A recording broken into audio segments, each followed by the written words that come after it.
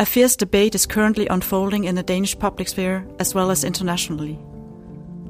On the one side of this debate, there are researchers who feel an urgent need to pool their resources and use their expertise to push society in a sustainable direction. They launch petitions, write letters, organize demonstrations, and rethink their own work practices in support of the green transition agenda. On the other side of the debate, there are politicians and media pundits who intend to fight, nail and tooth to preserve what they perceive as politically neutral university system. They too write letters condemning the woke character of certain research environments and take steps to restrict the scholars' ability to engage in political issues. While the scholars perceive themselves as intellectual activists who employ their knowledge of various phenomena in the service of the common good, the politicians view this ambition as a dangerous corruption of the scientific ethos. The wider public reluctantly applaud the researchers for their engagement with the defining issue of our time, the climate and biodiversity crisis. But they also voice concerns about the role of research in contemporary society. When did research become politicized? What happened to the old division of labor where researchers uncover facts and politicians react to these through bills and policies? At times it seems like the division has been turned upside down. Researchers act politically, while politicians invent their own alternative facts to support whatever ideology they are promoting. Surely this has implications for democracy. When scholars become activists and politicians become researchers, the very foundation of contemporary society is set in motion. But perhaps society is moving in a positive direction. Perhaps we should embrace the notion of intellectual activism. And perhaps we should even welcome the challenge presented by the notion of alternative facts. In this final episode of Green Transition Podcast, I talked to Associate Professor at the Department of our organization, Emil Husted, who will help me ponder these questions. While frequently engaging in various forms of climate activism, Emil's most prominent contribution to the green transition agenda has been to launch a petition among researchers and university teachers aimed at advancing the focus on sustainability within the Danish university system. The petition's main objective was to rewrite the preamble of the Danish University Act by replacing the focus on growth with an emphasis on sustainability. 558 researchers and teachers signed the petition. Now, 2 years later, the government finally seems to be listening. Emil, thanks for joining me for this final episode of the Green Transition Podcast. You're welcome. In all the other episodes of this podcast, we have focused on the findings that scholars have uncovered through their research. So in this episode, we will redirect our attention to the work of researchers themselves, focusing on the overall purpose of research rather than specific findings. First of all, Emil, could you tell us about the petition you launched in 2019? Of course. Well, it all started in 2019 when two of my good colleagues, Cecilie Gleup and Anja Zweigård Pors, and I wanted to somehow use our own qualifications to make a difference, make a change in terms of the climate and biodiversity crisis. So instead of joining yet another demonstration or writing yet another angry Facebook post, we decided to do something with the skills that we have. And so that's when the idea came about looking at the preamble to the Danish University Act. And here we discovered that there was a particular focus on growth and employability in the University Act. And so our idea quickly became to substitute the focus on growth for sustainability within this preamble. And so we decided to write a letter to the former Minister of Science and Education, Ane Halsbo-Jørgensen, and asked our colleagues to sign that letter. But we also had other proposals than just changing the preamble. We also proposed to allocate funds for strategic research and teaching initiatives within the green area, so to say, but also to somehow allocate funds for changing the internal operations of universities in a green direction. And so we sent out this letter, and 558 of our colleagues at Danish universities and university colleges signed. and most of them actually came from the humanities and social sciences, which was a surprise to me because these disciplines might seem like the least likely to support a green transition agenda. At least that's how I thought about it initially. How was your initiative received by the government? Well, first it was met by silence. I mean, a few parties on the left responded, but the government was quite reluctant to sort of take a position on the matter. They pointed to the fact that they'd already allocated funds for green research, but the problem was, of course, that a lot of these funds came from the pool of free research funds, and that was directly against the proposal that we had advanced. So nothing really came out of it until 1.5 years later, when a student-driven organization called Education for Future decided to relaunch our campaign. And unsurprisingly, perhaps they proved much better than us at political lobbying. And so they quickly got the attention of the Socialist People's Party, and they decided to call a parliamentary hearing on the matter. And all of a sudden, the minister was much more accommodating than previously, and she even stated that she would sort of call on her colleagues at the Danish parliament and discuss whether the preamble could be changed to sort of support the focus on sustainability rather than growth, perhaps even. And her argument was that sustainability played a part in most other parts of the educational system, and why shouldn't it not play a part in vocational training and in universities? But now we have a new Minister for Science and Education, Jesper Petersen, and we've also just been through a pandemic.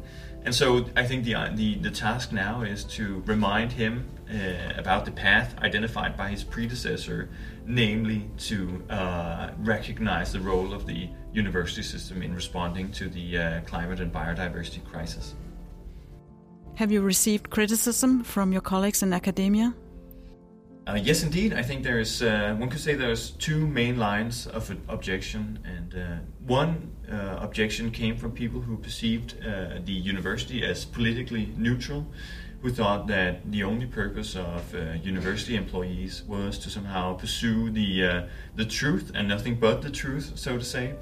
And they also had sort of strong alliances and resourceful people outside academia that somehow supported them. So, for instance, the Member of Parliament, Henrik Dahl from the Liberal Alliance, was very vocal in this regard, but emphasizing how universities have become politicized and how that was a problem in terms of science being about uncovering the truth, so to say. The second line of criticism came from people who actually sympathized with the idea, wanting to support the green transition agenda, but also had worries about this initiative being a slippery slope. Because if we decide to have universities pursue an activist agenda within the climate and biodiversity crisis, then what would be next? What other political issues might be relevant for universities to engage with? What if, for instance, nationalism became a thing that universities should support? Should we also then embrace their ability and their possibility to engage in that particular agenda? And so they worried that if we took this step, we would sort of be caught in the political thicket, so to say, without the possibility of getting out again. And also, these people wanted to protect the local mode of democratic governance that has characterized the Danish university system for decades, where study boards are in charge of deciding the content and the structure of specific educations. So if we open the door to having the government decide these things, then somehow we would break decades of democratic rule at universities.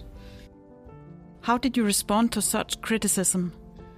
The first argument advanced by people who perceived the university as politically neutral, we quite vocally rejected as a naive fantasy and pointed to the already existing politicization of the universities. So if you look at the preamble, for instance, growth is mentioned, and if you look at university governance more generally, the focus on employability is quite strong. And also at CBS, for instance, where we are now, the notion of transformation is also very present. So the idea that universities are engaged in societal issues and political matters saturates the whole university system, and therefore the whole idea that universities should be politically neutral seemed to us a complete fantasy. And so in a rebuttal to Henrik Dahl, we actually argued that universities are always engaged, and then we turned his argument against himself, stating that if he really sort of thought that universities should be politically neutral, then he should also work to remove the notion of growth from the preamble. He never really responded to that. But the second argument was more difficult to reject, the argument about this initiative perhaps being a slippery slope and compromising the democratic mode of governance at universities. And that actually led us to revise the original letter that we had authored to Anne Halsbo Jørgensen. Here we quite specifically emphasize the need to protect the free research funds and study democracy. So emphasizing that the green strategic research and teaching initiatives should not compromise the free research funds. So that was a pretty important adjustment that we made to the letter, and that was prompted by this kind of criticism. So I think we reached a nice middle ground that many could support, and we also ended up getting a lot of these critics on board. But in all honesty, does this initiative not represent an attempt to restrict the free spirit of science? Well, if you think about it, universities have always been engaged in political agendas. So when the University of Copenhagen was founded 500 years ago, it was actually founded as an attempt to expand and strengthen the theological foundation for the Catholic Church.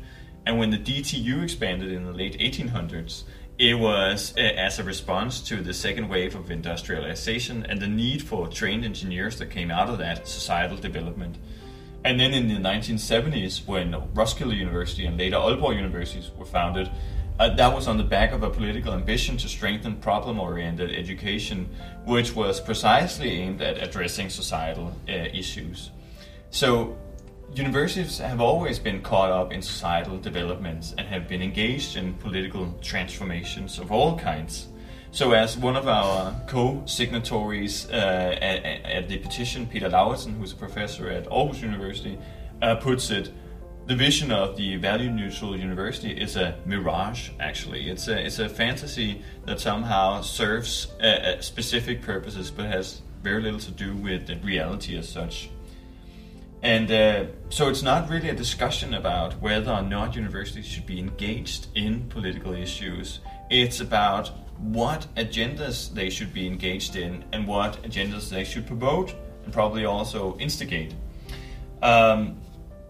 So accepting the fundamental role of science and education in addressing the climate biodiversity crisis is a matter of engaging in a conscious and reflexive manner instead of somehow duping ourselves into thinking that what we do is disengaged and disinterested. And so, to be sure, what we are proposing is not that the government should in any way regulate the conclusions we reach, the methods we use, the perspectives we employ, or the literature we engage with. That's at all not what we're proposing. We're also not proposing that we all should somehow transform ourselves into amateur biologists or autodidact climate scientists. That would really be a silly idea. We're also not proposing that we should surrender the mode of democratic government as characterized the Danish university system for decades. Not at all. I mean, what we are proposing is, however, that we allow societal issues such as the climate and biodiversity crisis to inspire the problems that we address. So instead of having society define how we do research, we're merely suggesting that society inspires the problems that we address. And that is, in a sense, not very different from the way that research is conducted already. So it's not a corruption of science, in our view at least. On the contrary, it's an attempt to be conscious and reflexive about the agendas we promote and instigate. Okay, so if we accept that researchers can and perhaps should act politically, should we then also accept politicians who invent their own facts? That's a good question, and I think there are at least two ways of responding to it. So one answer would be a simple no.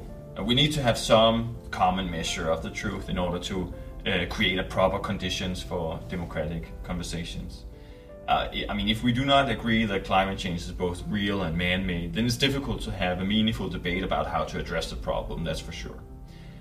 But the other way of responding to the question is a more complicated no, but. While we should not accept counterfactual claims made by politicians and opinion leaders, I genuinely think that we should welcome the challenge presented by the notion of alternative facts. Not only does it help us appreciate that the truth is not an obvious and uncomplicated phenomenon that simply has to be uncovered in order to be accepted as legitimate. It takes much more for findings to become facts. Findings have to be found and understood, articulated, framed, positioned, negotiated, disseminated, and defended in the public sphere in order to be considered true. But the challenge of alternative facts also helps us escape the sedative and unhealthy idea that scientists have a naturally given right to be heard and taken seriously within the public sphere. So the emergence of alternative facts forces us to fight for our position and to put more energy into disseminating our research in ways that make sense for ordinary people. I really think that's a positive and democratic development. And maybe this podcast series even could be seen as a way of meeting the challenge of alternative facts, as a way of communicating expertise in a different register than what we used to, as a way of achieving real, tangible impact on society. And hopefully more people will listen, but if not, we'll just have to do it better. Democracy is not a mollycoddle scheme, to use an expression from Frederick Taylor. It's the idea that the best argument wins, and if the notion of alternative facts can help us see that the good argument requires skillful dissemination, then I certainly think we should welcome its emergence. Thanks a lot, Emil. It was a pleasure talking to you. The pleasure was all mine. Allow me to briefly summarize what I see as your main points. First of all, science and politics cannot be separated in any meaningful way, which means that researchers always act politically, whether they like it or not. As such, you urge researchers and teachers to consciously consider how they act politically and what agendas their work promotes. Your recommendation is that more should engage actively with the climate and biodiversity crisis based on their own expertise. Secondly, you welcome the challenge of alternative facts because it helps us appreciate that truth is not given and that findings need lots of work to be transformed into facts. They also help scientists realize that in order to successfully counter the emergence of alternative facts, they need to strengthen their capacity to communicate research in more meaningful ways. With this, I certainly agree, and I think you are right in describing this podcast as an attempt to do just that.